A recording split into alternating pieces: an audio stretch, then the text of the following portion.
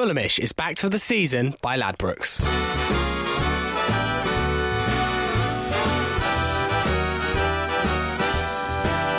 It's the Fulhamish podcast, your regular audio drip feed of Fulham FC goodness. My name is Sammy James. Thank you for listening today. And tonight we're going to be looking back at Fulham's 1-1 draw up at Bolton Wanderers as the winning run that sadly came to an end with Adam Lafondra, of all people, levelling matters with a quite spectacular goal. Shades of Jamie Vardy in that one, I thought. And how apt that just after we play the Trotters, I'm left with fools and horses to present this podcast with. You plonker, it's Jack Collins. Hello, listeners. Lovely jubbly, it's Joe Johnson making his debut. How you doing, you right? And stick a pony in my pocket, it's Dan Crawford. Hello, mate. How you doing? Nice to see you. I was going to say, and his political party can't stand anything more than millionaires. It's pretty good for you, mate. But I went with pony in my pocket instead because I didn't want to insult you too much. But I thought I'd bring it up anyway, so I might as well have just said it. Right, well, loads to discuss in this podcast. All the reaction from Fulham's draw up at the Macron Stadium on Saturday. We're going to be looking back at the 4 games that have just happened, the 4-game runway, and the upcoming tough fixtures that Fulham have in February and March. But first, we must do some 3-word reviews from the draw up at the Macron Stadium on Saturday. Jack's been off secretarial duties for the past few weeks. He's back in the hot seat tonight. What's come in? Plenty of hashtag bring back Collinses, so they were nice. Thanks for everyone that put those ones in. Really? Zero, yeah. Yeah, I thought it might be the case. We have White Noise, as in a hero and a friend and a mentor to us. He says, Trotter's independent fouling. That was a good one. Very good. He's got the only fools and horses as well. I like it. Indeed. Jack and Loz, who are obviously wonderful Fulham bloggers, with unbeaten run continues. That was very good. Brett Pund said everyone dropped points, which was important. Leicester said substitutions killed momentum, which was interesting. Tim-tastic Ream said lost all momentum. Martin Fry says the momentum continues. So we're kind of all over the place here, lads. But BC Browns bloodied at Bolton was, I think, probably the one that wrapped it up nicest of all. Alliteration always helps. Yeah, I'm a big fan of alliteration. Puns and alliteration, you're getting on the pod. Easy wins. And I'm hoping Jack and Loz might be on our podcast very soon. Yeah, fingers crossed. And we're speaking to them in a few weeks. Right, just to say before we get into Bolton that this season Fulhamish is backed by Ladbrokes. And right now, if you sign up and deposit £50 in your account, then Ladbrokes will match your deposit up to £50. The deal has changed. You can get this offer by following the link at bet.fulhamish.co.uk. So it was an open game at the Macron, 1-1 between Fulham and Bolton. Ended our 5-game winning run, but extending our unbeaten stretch to 9 games. Damn, it was an unchanged lineup from the win over Forest. Target once again at left back, and Font's given the striker role once again. Do you think Slav got it right with his starting lineup? Yeah, I think you had to pick that team. Yeah. Because that team's been delivering the goods. And, it is nice. I do remember my last visit to this podcast, Sammy, very fondly. Well, it was ding-ding between you and Jack Collins. I also remember it fondly. There was a few black eyes. Oh, verbal black eyes. I felt like I got all my shots off. So, it didn't seem to affect me. Unlike a Boubacar Kamara, some would say. Here we go. It's almost like she was George ready. Groves out of the trap. As I said in the build-up, George Groves started very fast in that contest, but look at where his career is now. The silly little Chelsea boy spends a lot of time on his backside. If that's really who you want to be rooting for, Jack, then you carry on, son. But anyone knocking anyway, you back to the question, which I believe was what you asked me.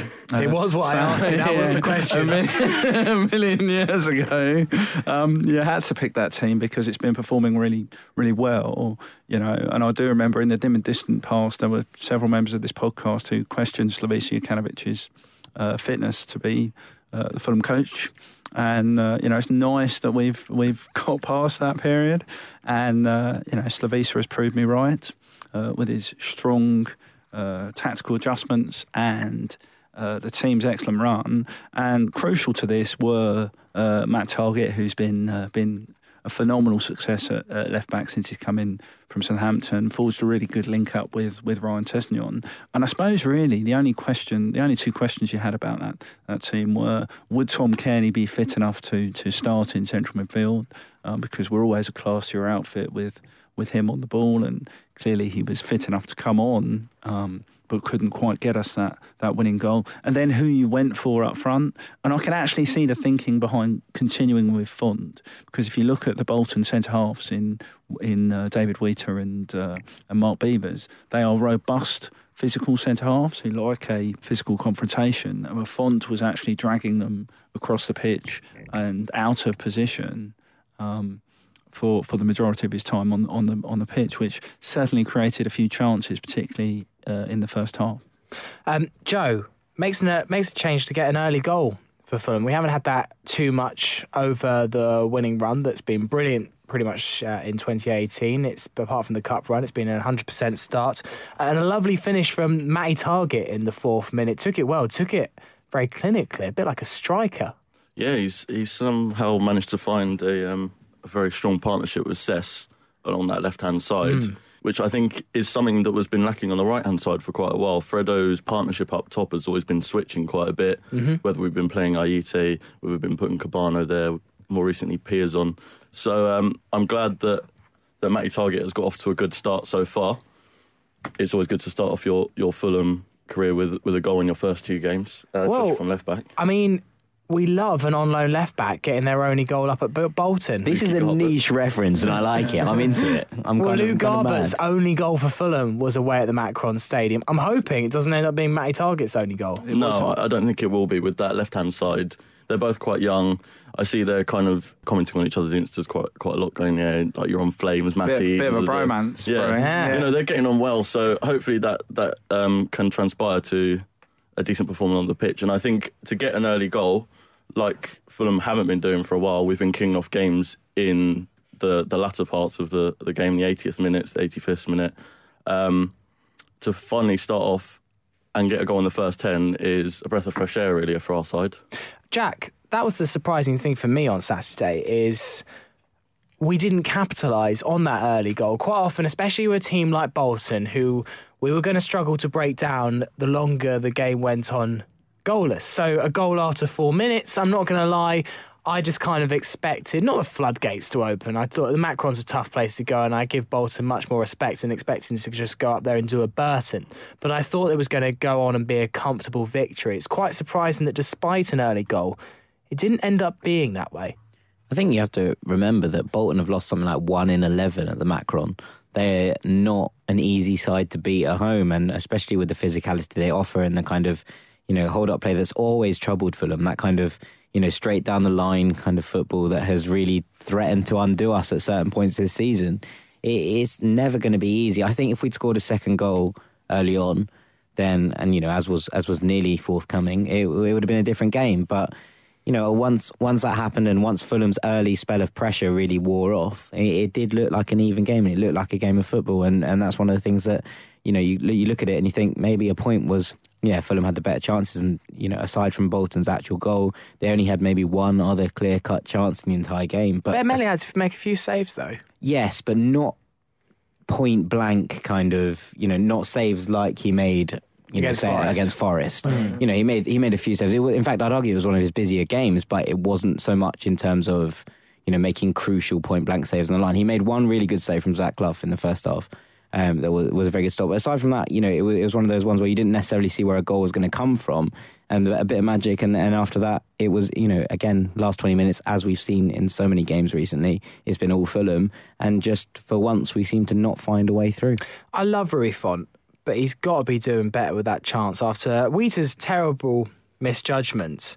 I mean, he does well to create the opportunity for himself, but come on, Dan. I love Rui. I just want him to finish those kind of chances. Get the monkey off his back.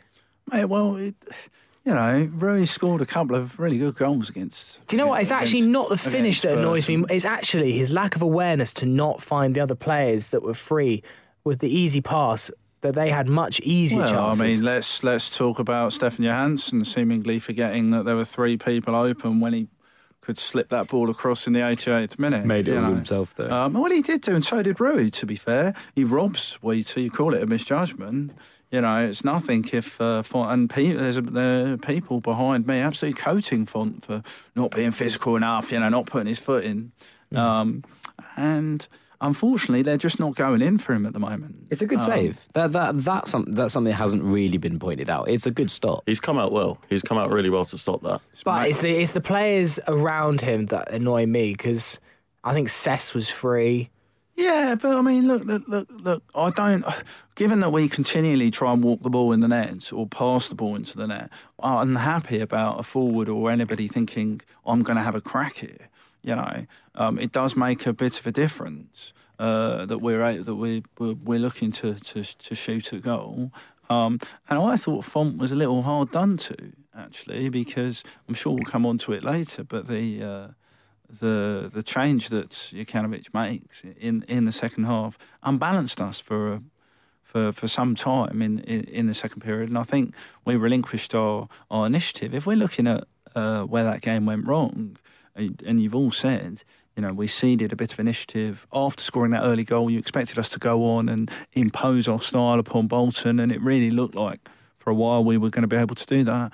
You've got to ask why we didn't ram home that really good start. Well, let's come on to it now. I mean, Font and Piazon subbed after around 50 minutes for Kamara and Mitrovic.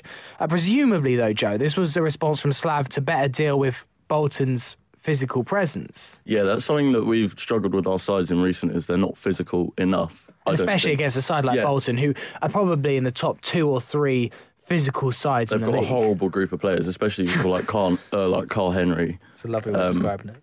It's true, though. They have got that physical aspect. So I think that change maybe shouldn't have come so early.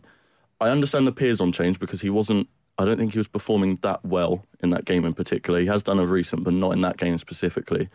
But the Fonte being taken off in the 50th minute, like Dan said, it did unstable us for quite some time, because Mitrovic is lacking that match fitness at the moment, I believe. But at the time, were you happy or were you disgruntled to see that change? It's obviously very easy to say in hindsight it didn't work, but at the time I'd have thought, well, yeah, I guess let's try and build on our 1-goal lead and let's change the attacking options round, because the chances weren't falling to Font much more. I understood it, and it made sense to make that change, but in hindsight, maybe it should have come a bit later.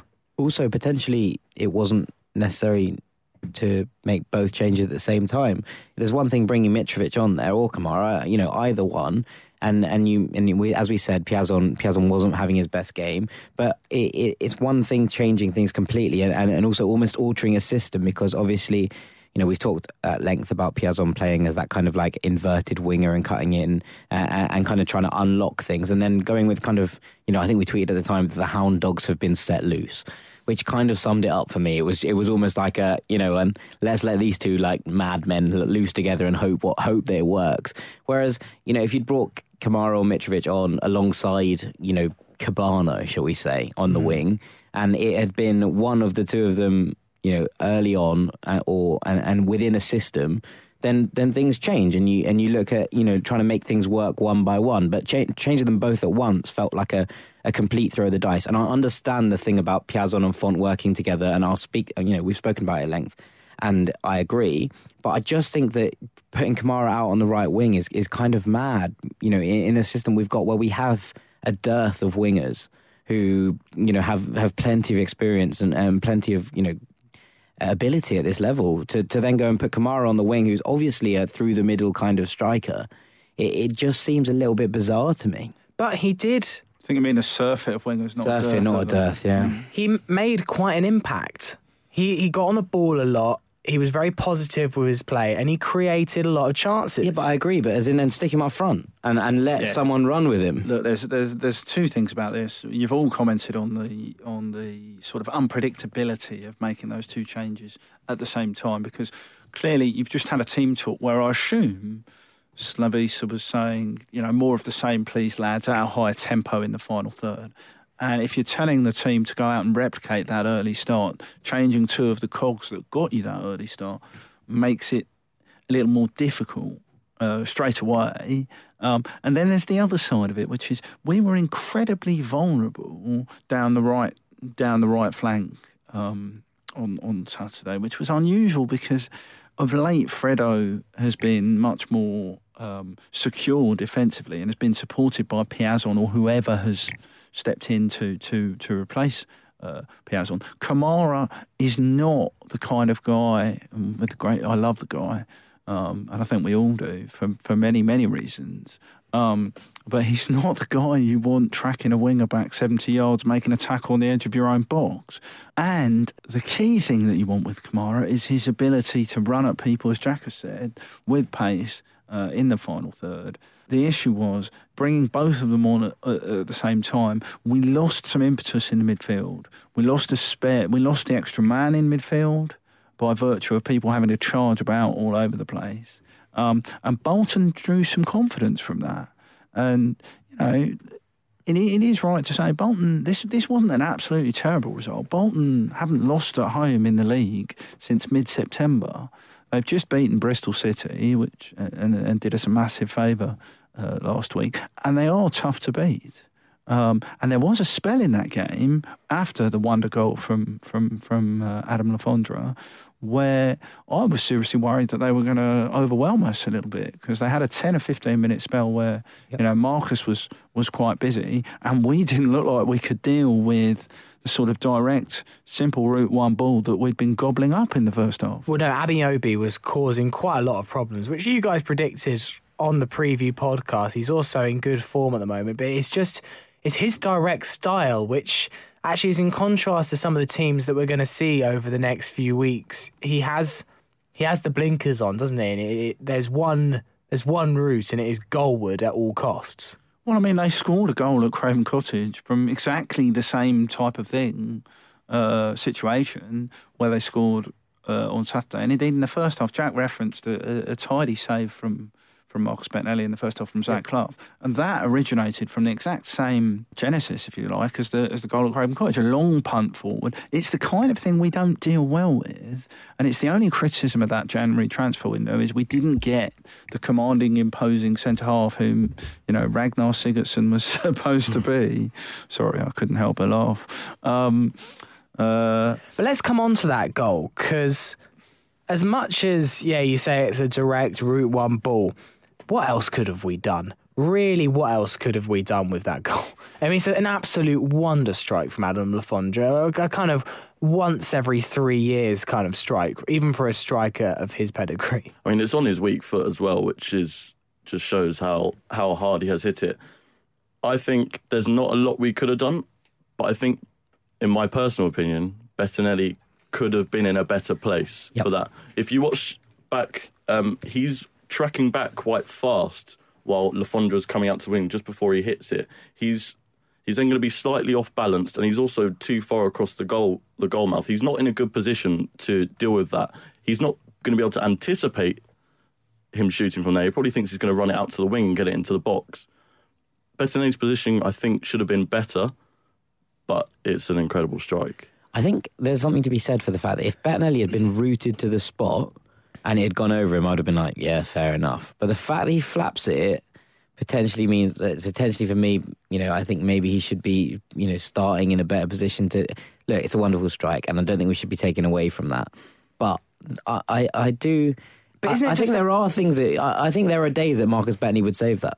But isn't it just the power of the unexpected? I remember I've watched that Kasami strike a million times. That goes completely over the key. But I look at it and I think Speroni could have got it, but it's just the fact that it's so unexpected, it's so quick. And yes, okay, if it went slower, it's not so high that the keeper couldn't get there, but it's just so powerful and in real time. Like, does he really even have a chance? I just don't think he does. He's got no chance. I'm sorry. Exactly. This is classic sort of. I understand what everyone's doing. They're watching the game, watching the replay to see. Wow, that was a wonder strike.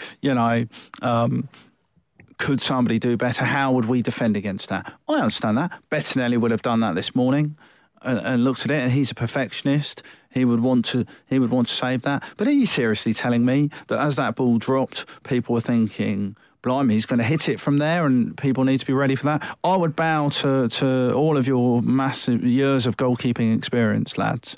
If you think that you get to that, I would also, name me 10 goalkeepers who would have reached that. Alex Smithies. The fact that he has to quote a guy who has been instrumental in QPR dropping like a stone sort of says everything, really. Look, Bettinelli can be... You can criticise Bettinelli. Everyone's opinion is valid. But if you're going to do that, you have to credit the 3 saves he's made. The one in particular from Le Fondre later in the game where it's deflected... and he gets a good hand to it, and 2 saves from Zach Club. I'm sorry, I'm not having that. He can get anywhere near that. And the key thing is, we're doing this with the element of looking at it in a slow motion replay. You've got the ferocity of the shot. It does take him by surprise. It took everyone in the ground by surprise. And it's the pace that it's hit at. He only gets one opportunity to save it. He didn't save it. But, I'm not stringing him up for that one. Sorry. No, nor am I. I totally agree with you there. Is it the best goal that Fulham have conceded whilst we've been in the Championship? There's a great article by Guy Barlow earlier about the best. It's quite a depressing read, actually, but also it's very interesting. The best goals that have been scored against Fulham since we've been in the Championship. Yeah. I mean, there's some outrageous strikes in there. The one that always gets me is Ross Wallace's for Sheffield Wednesday. It was just, it's just outrageous. The one he missed that I really rated was Craig Noon. Yes. That one's not. I'm having that on the list. Craig Noon for Cardiff against opening day of the season. Yeah. Just when we looked like we were going to win on the opening day at the Cardiff City Stadium. He cuts in. Is it Cavosa who's in, probably? Yes. Who's in front of him there, playing on the wrong side, and he it looks like he's got him covered, and then he just sort of checks back in. And even then, that was an unbelievable goal. There are an awful lot. Do you know one in there that I thought? I think it was 1-1 between Fulham and Derby, same season, and Craig Bryson. Yes, a lovely volley from the edge of the box. Yeah, I'm afraid it just brings back all sorts of rage. Just in general, whenever we concede a goal, I'm not a happy man. It was a brutal article to read. It's really dark. There's that free kick from Lee Tomlin in there, which is the only time I've ever been convinced that Fulham were going to get relegated from the Championship.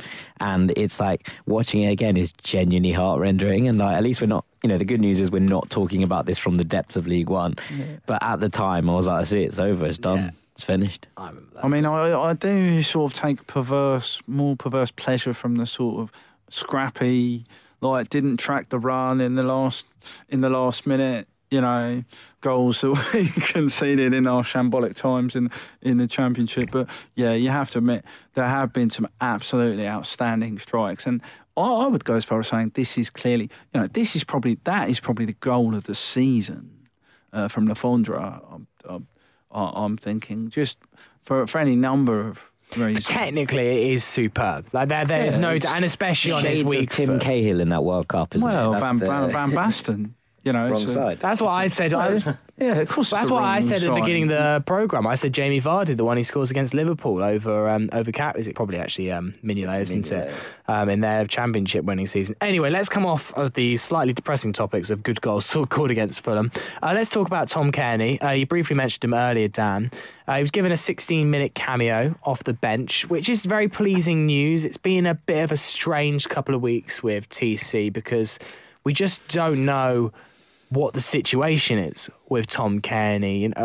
Clearly they still haven't really got to the root of the cause with his knee injury, but he's made a bit of a cameo. Is there a chance, Jack, that we're going to see him over this 6-game run, which we're going to talk about a bit later? Well, you kind of hope so. That's the more than But he's anything. only had 16 minutes match practice. Is he going to make? Is it enough to make an impact over these really important games coming up? I mean, it's Tom Kearney. He always has the ability to make an impact. It's as simple as that. And yes, we cannot be dealing with a passenger in these 6 games. But at the same time, your club captain is your club captain, and we all know that TC's capable of magic moments and making defence splitting passes and creating goals. And that's what we look for from a captain and from our kind of talisman. So I hope that we've seen the worst of it behind him, and, we said this last time, and then suddenly he came back into form and he felt all right again, and then suddenly it all just disappeared again. So, I don't think we can rely on it. I don't think we can rely on someone saying, that he's going to start. I don't think we can be like, he's going to start on Saturday.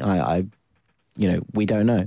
I hope he can. I hope he's fit enough, and I hope that he, this week is a good week of training, but ultimately we just have to kind of play it by ear, I guess. What was his performance like in the 16 minutes that you saw, Dan? I thought he was good. Got on the ball. We certainly looked much more dangerous in the final third once he was on the field.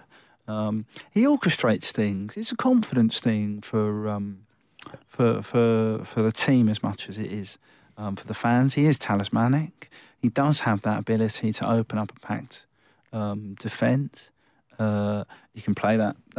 He can do a number of things. He can play a defence splitting pass. He can have a shot from outside the box, which. But specifically on Saturday, what was the impact? Well, he was energetic. He enlivened what previously had looked a little bit laboured, a little bit formulaic in terms of our attacking approach. And equally, what was more encouraging was he wasn't resting on his laurels or trying to protect his knee. He was charging around the pitch. He was, and just as important, if anybody believed any of that transfer nonsense, he was very much cajoling his teammates, urging them on, being that leader that people have sometimes underrated Kearney's sort of maturity into a leadership role at Fulham. I think at first it was an issue, but I think he's grown into the role, hasn't he? Yeah, and just touching on what Jack has said, I'd slightly disagree about how pivotal he is, because we've performed incredibly well. But against lesser teams, in a sense. Without him, yeah, maybe. I feel as though we've been able to graft and get results, which is a quality that we're probably going to need in these next 6 games, because we're not going to have it all our own way. And unfortunately, Ollie Norwood wasn't up to the standard he has been of late on Saturday, but he's been a capable understudy. Look, there's no doubting the importance of Kearney. His presence just distracts opponents quite clearly. He's got unbelievable ability to make something happen, and we're a better team with him in it. It may arguably make the difference between challenging for an automatic promotion spot and having to settle for the playoffs if we can get him fit and firing. But I don't think it's all doom and gloom if he's not there. We just have to be patient with him. It's like in the early stages when you're seeing a girl who you really like. Where's this going? No, just like you've got to be patient to reach those moments of pure ecstasy. Well, with Valentine's Day coming up, there's some top tips from the man like Dan Crawford. Joe, Fulham look most likely to win it at the end. Another sign of our ability to wear out teams and strike late. I mean, we had genuine chances. I feel like we had as good a chances as we did against Barnsley. The only difference was in this game, just the chances didn't fall to us quite as kindly as they did up at Oakwell. No, definitely. We had the chances. I think that's just been a long-running problem with Fulham is we do get the chances, but we just don't finish them. But we have of late. It was just on Saturday we kind of went back to our own ways of just fluffing our lines a few times. And Steph Joe was probably the most guilty. But after that unbelievable run, I felt like I couldn't really criticise him. Yeah, he literally ran from the touchline to their 6-yard box. I don't really blame him for... Well, he did have better options in the box in the name of Kamara. Kamara was the closest man to him. And like you say, if you look on a replay, I feel like in hindsight, he probably should have passed that. However, he's just run from the left flank all the way across. He's gone all the way across about 6 players at full pelt, while dribbling with the ball in the latter stages of the game. By the time he's about to hit that, he's probably knackered. And you see after he's hit the ball, he's on the floor and he really looks like he's out of strength and power. So I think if that chance had fell to him in earlier stage in the game, he probably would have finished it. Was it selfish of him? Yes. But I don't blame him for having the shot after creating it. The whole thing himself. I mean, if you're going to criticise, I mean... It was the best Ricky Villa impression I've seen since primary school. That's a niche reference. Really I like that a lot. It really was quite incredible. If you're going to blame him for something, it's actually for doing what they tell you, forgetting what he's obviously been coached to do, which is go across the goalkeeper in that position, go for the far corner, don't go for the near post.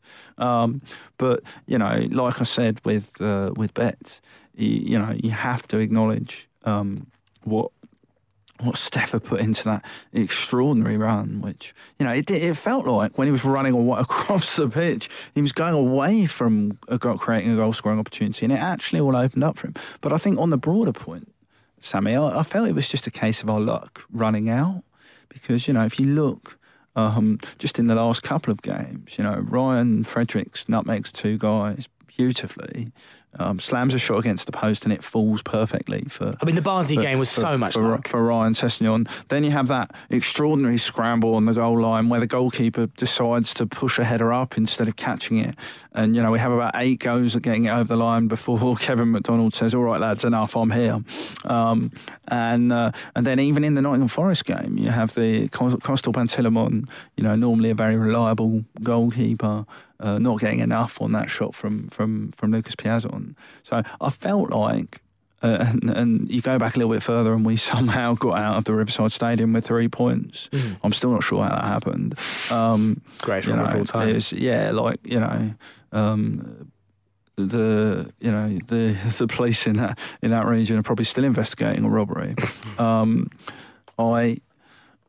feel like this was just one step too far. And we did have the chances, Abu. I love Abu, but even in the 94th minute, and Cess is denied just a heavy with touch. a last-ditch tackle, and that was such. It was more, I think, better defending rather than Cess's mistake. It just felt to me like it just didn't go quite our way, and I totally agree with you. I think that's the most apt thing that has been said tonight. Is just our luck slightly ran out on Saturday, and had it been Barnsley, had it been Forest, had we've had a dash of luck that we had that day, it probably would have ended up in 3 points because we created those opportunities. Just before we move on to the upcoming games, Jack, I just want to get a final word from you. We can't be expected to win every game. Is it just a case of that, or was this a real missed opportunity to get 3 points in the bag? I suppose it depends on how you look at it.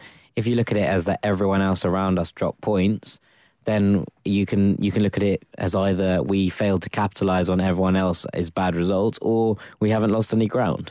And I suppose depending on what your impetus is and how you want to look at it, that kind of opens up for you. So how do you want to look at it, mate? How do I want to look at it? I want to look at it as, other people around us, Drew. We've got the only team that gained points on us were Aston Villa, who we have this weekend, and an opportunity to rectify that immediately. So, if for me, I think it's a decent point at a tough place to go. Yes, it would have been nice to win it, and there are things that, for me, Sess should go down there 94th minute. Sess should hit the deck. And I think it's one of those things where it was man and ball, and it was a 50-50, and if he'd gone down, then who knows what might have happened. But I can't look at that and be like bad result, because you look at Bolton's home form and you look at everything else that happened around us, and you have to be like, yeah, it's a decent point, and it's another point. Our unbeaten run's carried on, and we've got to now look at these, like we always said, these next 6 games are going to be crucial to how we finish this season, and it all kind of lies on now. So forward, not backwards. And given that, then you're firmly back in the Slavisa end camp, of course.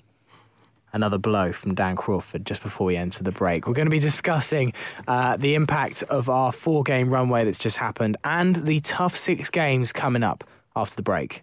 Hello, Sammy here. How's it going? Normally in this bit of the podcast, we have a sponsor message, often selling very posh craft beer. But we'd like to find some new sponsors for 2018, and we thought we might put the message out there. We need a sponsor so that we can pay the bills, stuff like the website, buying equipment, and buying ourselves enough beer that numbs the pain of Jack's incessant ranting. If you've got a business and you'd like to advertise to the thousands of Fulham fans that listen to this show every week, give us an email, pod@fulhamish.co.uk. We can have a chat and see what we can do for you. That's pod@fulhamish.co.uk. Drop us an email. We'd love to hear from you.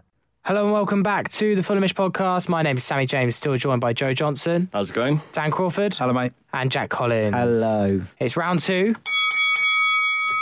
of Very the good. boxing battle, the royale between Crawford and Collins. It's currently level pegging at the moment, which is good to see. But Have I'm a sure- word with the judges. I'm sure there's. I'm sure brutally harsh on Dan. I'm sure there's plenty of opportunities for some more knockout blows to be landed. Just to say, on this week's Fulhamish Extra, we're going to be chatting all things Aston Villa. Obviously, it's going to be a crunch match, a thriller against the Villa on Saturday. So we'll have an opposition fan preview. Plus, we're going to be having a little bit of chat about the under-18s and also the Riverside Stand project as well. So that'll be dropping on Thursday morning. So make sure you download that podcast from whatever podcast store you like. Okay, so we spoke at the beginning of this 4-game run, which was Bolton, Forest, Barnsley and Burton. How important these 4 games were if we were to maintain our playoff run and potentially an automatic promotion push, which we'll come on to. 10 points out of 12. To be honest, obviously it's a great tally to have got from those games. But in my opinion, Joe, that was the minimum of what was required. We've got it, so we can be happy. No, definitely. That was definitely the minimum we should have got out of those results, considering the fixtures we've got upcoming.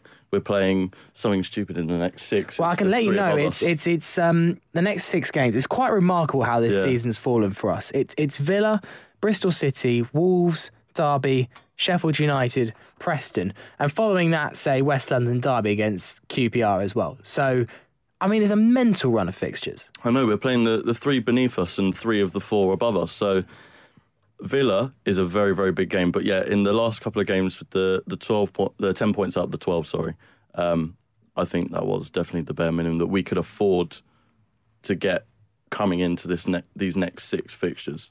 What shape do you think we're in, looking at the table for this run of games? We find ourselves in 5th position, but there's about 3 teams just outside the playoffs, Preston, Middlesbrough and Sheffield United, who are only a few points behind. They're lurking. Any mistake you make, they're going to pounce.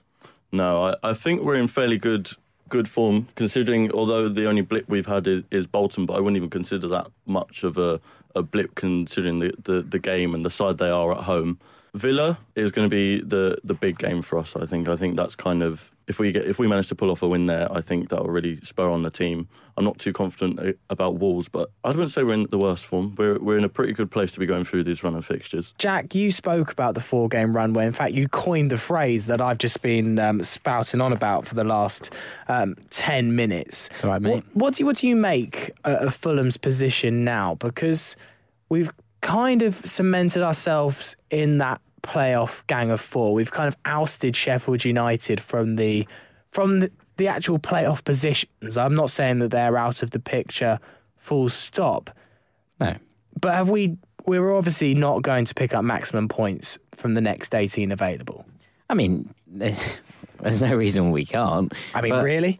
Well, yeah. As in, I don't think that it's unbelievably weird to suggest that we might actually just win all these games. Last year, you look at our form against the top teams and, we did really well aside from, Reading, who I refuse to acknowledge as a top team. They just weren't very good. But, Brighton were the only team that actually outgunned us, I suppose, over 2 games. Even then, we played really well against them at home and we just got undone by 5 minutes of magic. But, it was 2 games that maybe we didn't deserve to win. The rest of them, we routed people. And you look at that and then you think, why can't we do that again? And the answer is, well, there's no reason we can't. Wolves are unbelievable this year, but we've seen recently that they've stumbled. They've not been, perfect, and they've dropped points. And if they come to Fulham and play the way that they do and open up the game and try and play us at football, there's no reason we can't go hammer and tongs with them and win that game. I actually think Wolves is one of the games that we have a chance of getting some points from, because at the end of the day, they've got first sewn up. Dan, out of 18 points that are available from this 6 games, how many do we need to stay in playoff contention, first of all, before we get on to automatics? How many do we need to stay in the race? So after the 6 games, we're still in the playoffs. Dan's dates is hitting him up. Oh, blimey. Bang! I think I'm so overwhelmed. I think I'm going to slightly play devil's advocate with you here, Sammy, because I think a mere points total is not the way you measure this because of this league's unpredictability. Okay. You've still got, this is still one of the most bizarre leagues in the world, in that, strange things can happen.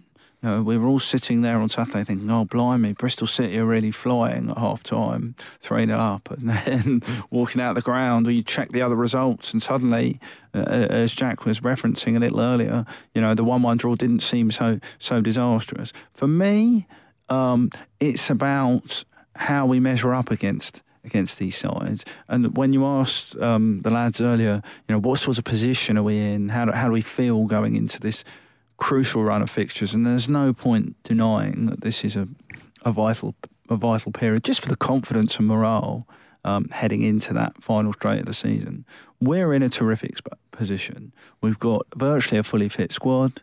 We've got the confidence of going on that run that has sort of refounded the belief, reinvigorated the confidence of a squad that has both the knowledge and the confidence of having ground out results against in a tough run of fixtures already. But to answer your question, because I can see from the way you're looking at me, you want an answer. Always. I would be saying you've got to be looking between the 12 and 15 point mark, because for two reasons.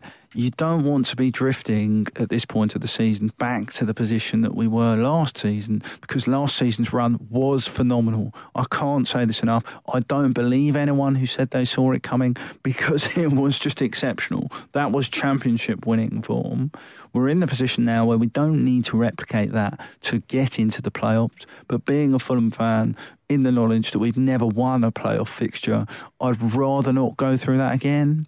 It's like, all of your worst nightmares or your worst dates or your worst experiences in life, your worst job interviews, all rolled into one. Those sort of pale into insignificance with the gut-wrenching feeling of watching Fulham in the playoff. That's the fourth time you've mentioned dating tonight, Dan. Coming on to automatic promotion. Just trying to help you out, big man. Yeah, I know. I need all the help I can get. Is the automatic promotion places possible? I personally feel like it's too far away. I feel like our upcoming opponents, Villa, have it in the bag. And call me a natural pessimist, I don't mind, but come on. I just cannot see automatics happening. Oh, look. I don't think it's happening. I think, well, okay. Shall I be the pessimist? Shall I be the lone voice of, No, here's one for the ages. I'll throw my weight behind Crawford. I think it's possible. Not sure I want your considerable weight behind me, mate. Just another knockout blow from Crawford. Although with my weight behind it. Go on then. I'm confident about this, because of the quality of the football that we've played already this season, and the fact that we haven't touched the heights of last season. And there's something that we've just sort of tiptoed around so far. Jack mentioned it earlier on. Teams who are confident in their style of football and their approach will come to Craven Cottage and be at home and play the style of football, trying to impose their football on us. And everyone agrees that we're at our best when we're taking on teams who throw numbers forward. And all of those sides who are around this region have successful attacking formulas to their game that are going to draw us on, and that's going to be interesting. Also, Derby, they're a very solid defensive side. I'll give them that. But I think they are beatable. They've had stumbles at points in this season. They've got a very good manager in Gary Rowett.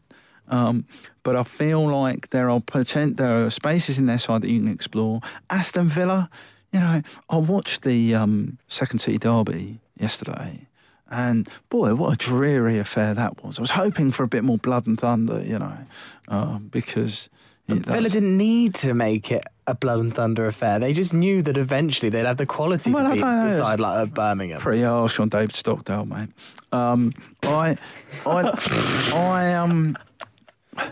I don't know, I feel like they're a team in Steve Bruce's image, sort of slightly lumbering, fairly predictable, dependable. They'll sort of be there or thereabouts. But they're a flat track bully, to use a cricketing analogy. They're useful rather than brilliant. Yeah, exactly. They're not going to blow you away. Yeah, but they do have magic. They have a couple of players with magic. Of course they do. But look at the magic in our squad. You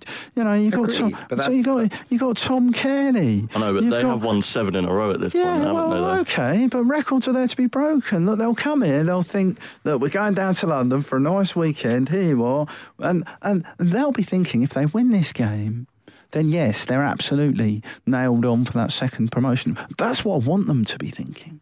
I want them to be...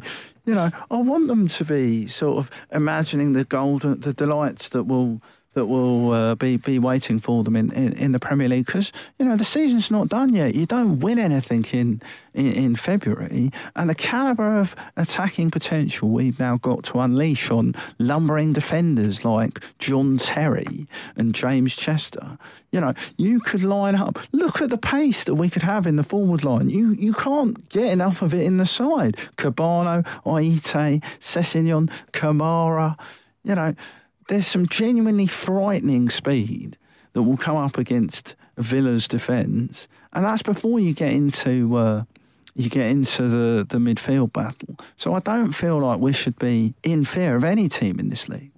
Well, we're going to come on more onto Villa in the extra podcast. I felt like I was in Any Given Sunday during that at points, Dan. That speech was quite inspirational at moments. Let's move on to some of the questions, because there's been quite a few come in on the old post bag, and Jack has reclaimed it from Dom Betts, who's been looking after it for the past couple of weeks. Has he kept it in good order? Yeah, it's been very well noted and put down together. Dom's actually filed it in alphabetical order, so shouts out to Dom. Oh, well done, Dom. Whoever knew that secretarial duties would be his calling in life. What was coming in on the old post bag? So I'm going to start with one we got as a direct message on Twitter from Luke Johnson. He says, this is a good one for a wide-ranging variety. It says, there have been several players who have had very good seasons so far. Who, in your opinion, has been our best player and who has surprised you the most? I'm going to start with you, Joe. 2 answers, please. So, best player? Yep. I think has been... Sorry for the long pause. I think it's been Ryan Sessegnon, I would say. I think Sessegnon or Ream for me. Just because I think our defensive struggles have been something that's held us back for quite a while. Yeah. And Sessegnon, although he was lumbered at left back, and at times he's not the best interceptor, he has driven us forward quite a lot. And Ream, I feel like, has been very solid, while Callas has not been so solid. So if they'd have both performed, let's say if Ream had performed in a way that Callas has been this season, I don't think we'd be in the position we are now. And Ream has saved us in quite a number of amount of times. Yeah, definitely. Who surprised you the most? Oliver Norwood, I think. Yep. I wasn't fairly convinced at the start when he joined. I was kind of, why have we bolstered our midfield a bit more? We don't really need Oliver Norwood. But in the time that Kearney has been absent, I feel like he's fitted in with the other two around him very, very well. He's definitely had people giving him praise for what he's doing in the middle. He's held the squad together at times as well. I think he's performed above my expectations. Sammy? I could have gone with both of Joe's shouts, definitely, but I'm going to go something slightly different. I'll go with Tim Ream for player of the season for me. Sessegnon obviously is a clear candidate for that, but for me, I just think Tim Ream has been so solid at the back, so dependable, and for me is the first name on the team sheet. And I never thought I'd be saying that a couple of years ago. I just think his ability to carry the ball out of defence, and the amount of times he's just saved us in situations where you just think the odds are 90-10 against him, and he always just seems to come out on top. He's got unbelievable strength for quite a slight man as well, and I just think that he's been an absolute rock for us at the back this season. And we haven't been able to depend so much on Thomas Callas, and yet Ream has been there as a constant throughout the side. Most surprising, I think, given his start, is Abubakar Kamara, because I was so down after, I think particularly the Bristol Rovers match, where I saw the raw potential when he signed for us, and I just thought that he wasn't going to cut it after that Bristol Rovers match. I fully agreed with Jack at the time. I just thought, this is a donkey. This is an absolute donkey in this side, and we've been mugged of £5.5 million to Amiens, and Yet in the last few games, he's shown the signs of a player that could genuinely cut it.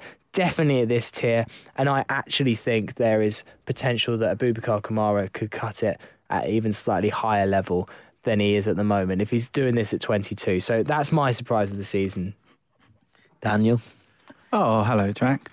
Well, I'll offer some variety because my suggestions were taken by our other two expert guests. That is the good thing about footballers playing well. Yeah, well, I mean, all those players that you quoted off, Jack, they've turned up. All of them. Yeah, look, I mean, you were you slagged off a large number of our Simply players. untrue. This is literally now just nonsense being spouted. No, so I that's mean, the first one. Here we go. Kamara. Yeah, go on. Expand. I can expand. Go on then, lad. There's plenty, but I feel like the listeners are waiting for an answer. No. Which is that in terms of our most improved player or the most impressive performer of this season, Tim Ream is obviously up there and he's been outstanding. I think his transformation shows you what Slavisa Jokanovic and Stuart Gray have been able to do on the training ground to fit somebody into that system who wasn't a natural at it right at the beginning. I'll actually go for Kevin McDonald for the simple reason that we're a poorer side organisationally, defensively, without McDonald being there. And he does so much work. I mean, at one point on Saturday, he was trying to tackle somebody whilst indicating that the linesman should have had his flag up and berating the referee and pointing to the centre-backs about where they should be. I mean, normally I would struggle to do one of those things on a football pitch whilst watching the ball. He can do all of them, so Kevin McDonald has been sensational. Who's surprised me? There's great value in what Sammy and Joe have said. I go for Marcus Bettinelli simply because I didn't expect Marcus to be back in the team at this point. And he's come up with the goods on so many occasions. You run out of superlatives for that double save against Nottingham Forest, which in the final sort of analysis could be really crucial when you look back at it. 100%. Jack, just quickly, what were your... I'm going to leave the best player out because I feel like the three main candidates have been covered, but I've been most surprised with Ryan Fredericks. That's going to be my add to this because last year Ryan Fredericks was a potent attacking weapon in terms of offering pace down the side, but would constantly drill the ball in flat against the defender, and 9 times out of every 10 times the ball went into the box, it would be cleared by the first man. And Ryan Fredericks has added some different dimensions to his game, so that's nice. And the ability to cross. Oh, it's not even... I wouldn't even say that. I would just say that he's added the ability to cut inside. He started taking on players a bit more. He's more dynamic and he offers different things. And I've been impressed with how he's, really brought new dimensions into his game to kind of, stretch defences in different ways and bring that through. So that would be my surprise package of the season, shall we say. Cool. What's next in the postbag, please? It's from Tim Britton. I know a lot of people are going to disagree with this, but I think we should hear it out. It says, if we play Kamara and Mitrovic up top, should we switch to a 4-4-2? In which case, would you play potentially Cyrus Christie on the right to cover the balance of, the kind of defence dropping back in, as if you will? Why are we changing a winning formula? Look, it's just a question to see if there's an option to play two. When Kamara and Mitrovic came on with Kamara on the right, it didn't necessarily work. Yeah, so I'm saying if there's a way of getting Kamara and shoehorning Kamara and Mitrovic into the side, is it by changing the system? Is it unfortunate that we're just going to have to accept that trying to get all of these attackers on the pitch at once isn't possible? Yeah, we are going to have to accept that, but let's deal with the question first. Well, that was kind of my answer to it, but Dan, what are you saying? No, I just first of all, it wasn't Jack's question. He's merely reading them out. The 4-4-2, isn't it? We do. Well, the one thing we struggled for last season was we became too predictable, right? Yeah. By the time we got to the pivotal games of the season, sides had some time to plan how to play against us, and even though we passed up a number of opportunities in that horrible game that we all want to forget about at the Madejski Stadium, we were still a little bit too formulaic, if you like, in the way that we were attacking. So we do need to have other options. It's not actually the fact that the 4-4-2 is a radical departure. I just think it nullifies some of our strengths in other areas. So in a classical 4-4-2, for example, where are you going to play Tom Cairney? All right, who's going to miss out from that midfield triumvirate that usually makes us fire? You know, who's going to tell Stefan Johansson that, sorry mate, you're not required this week, have a sit down. You know, we could play him in a false 9. Oh, right. We're revisiting previous subjects. Well, we could play him in a false 9, but as an adaptable manager, Jukanovic quickly dispensed with that once it became clear it wasn't going to work. After 3 games. And also, Jack, he deployed, one of Fulham's worst ever strikers and an absolute donkey as a centre forward after that. And didn't it work? How many goals has Mr. Kamara scored this season? 6, is it? Yeah, I mean that's not a bad strike rate from the first team starts that he's had. But back to the question, I'm not actually completely opposed to the idea of pairing Mitrovic and Kamara together, because the sheer carnage that will result late on in the game, I don't mind it so much. Could cause, look. We certainly created a lot of chances. Joe mentioned it earlier on, didn't you?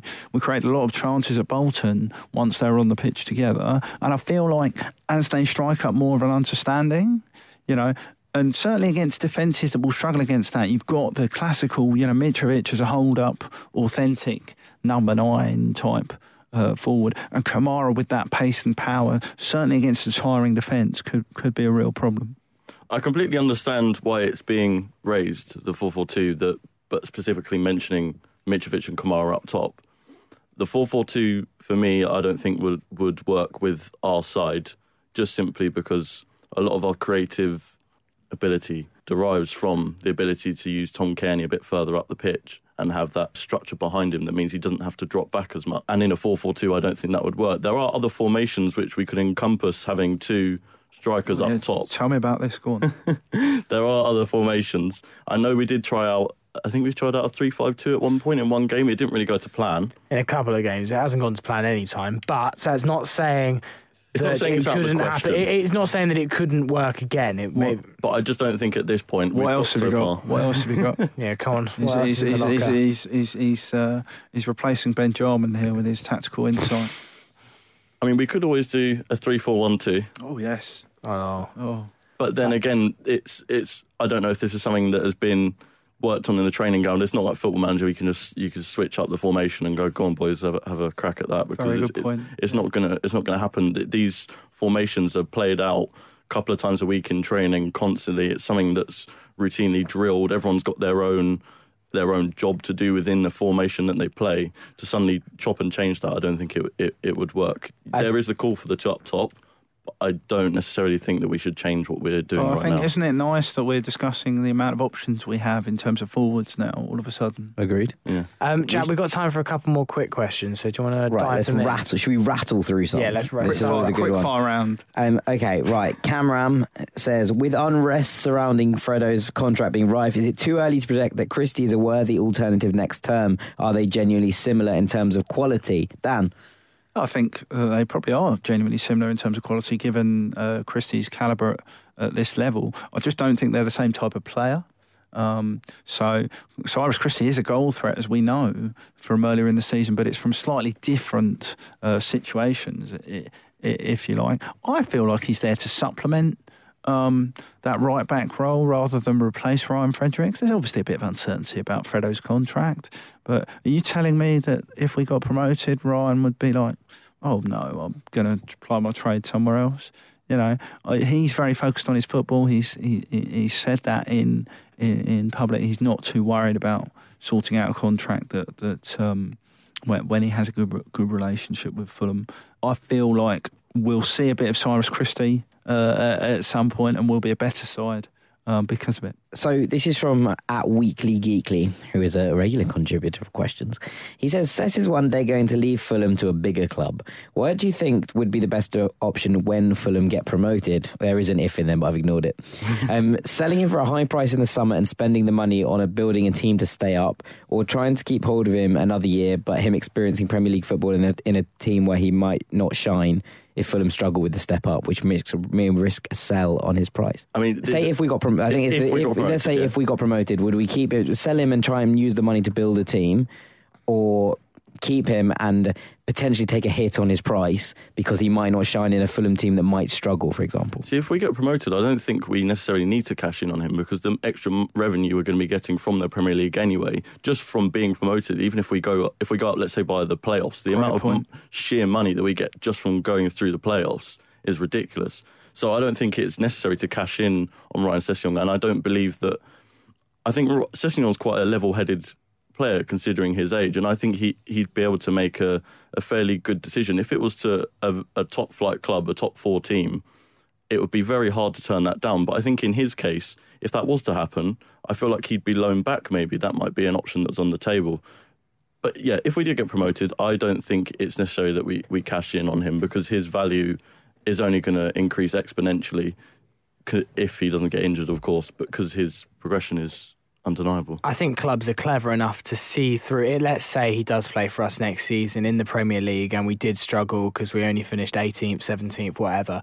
I think that the top clubs are wise enough to see through that Sessegnon would be playing in a weak squad and that his value wouldn't really go down unless he had an absolute rotter of a season, which even so, I still don't think his value would go through the floor that much. It is an interesting point, though, that he raises. You know, if you got an extra 50 million to spend, it may be enough to keep you in the Premier League. It's not a ludicrous suggestion that he makes, but I think we would have more value in holding on to Sessegnon because of what we're going to be. If you go up, you're looking for players that can make a real impact in the Premier League. There's one we've got already. Why sell him and then have to find another player that needs to step up to the Premier League when we're already going to be full of a squad that needs stepping up? Okay, one last question. 1-word answers, please, everybody. This is from Louis Canwell on Instagram. Which striker should start against Aston Villa?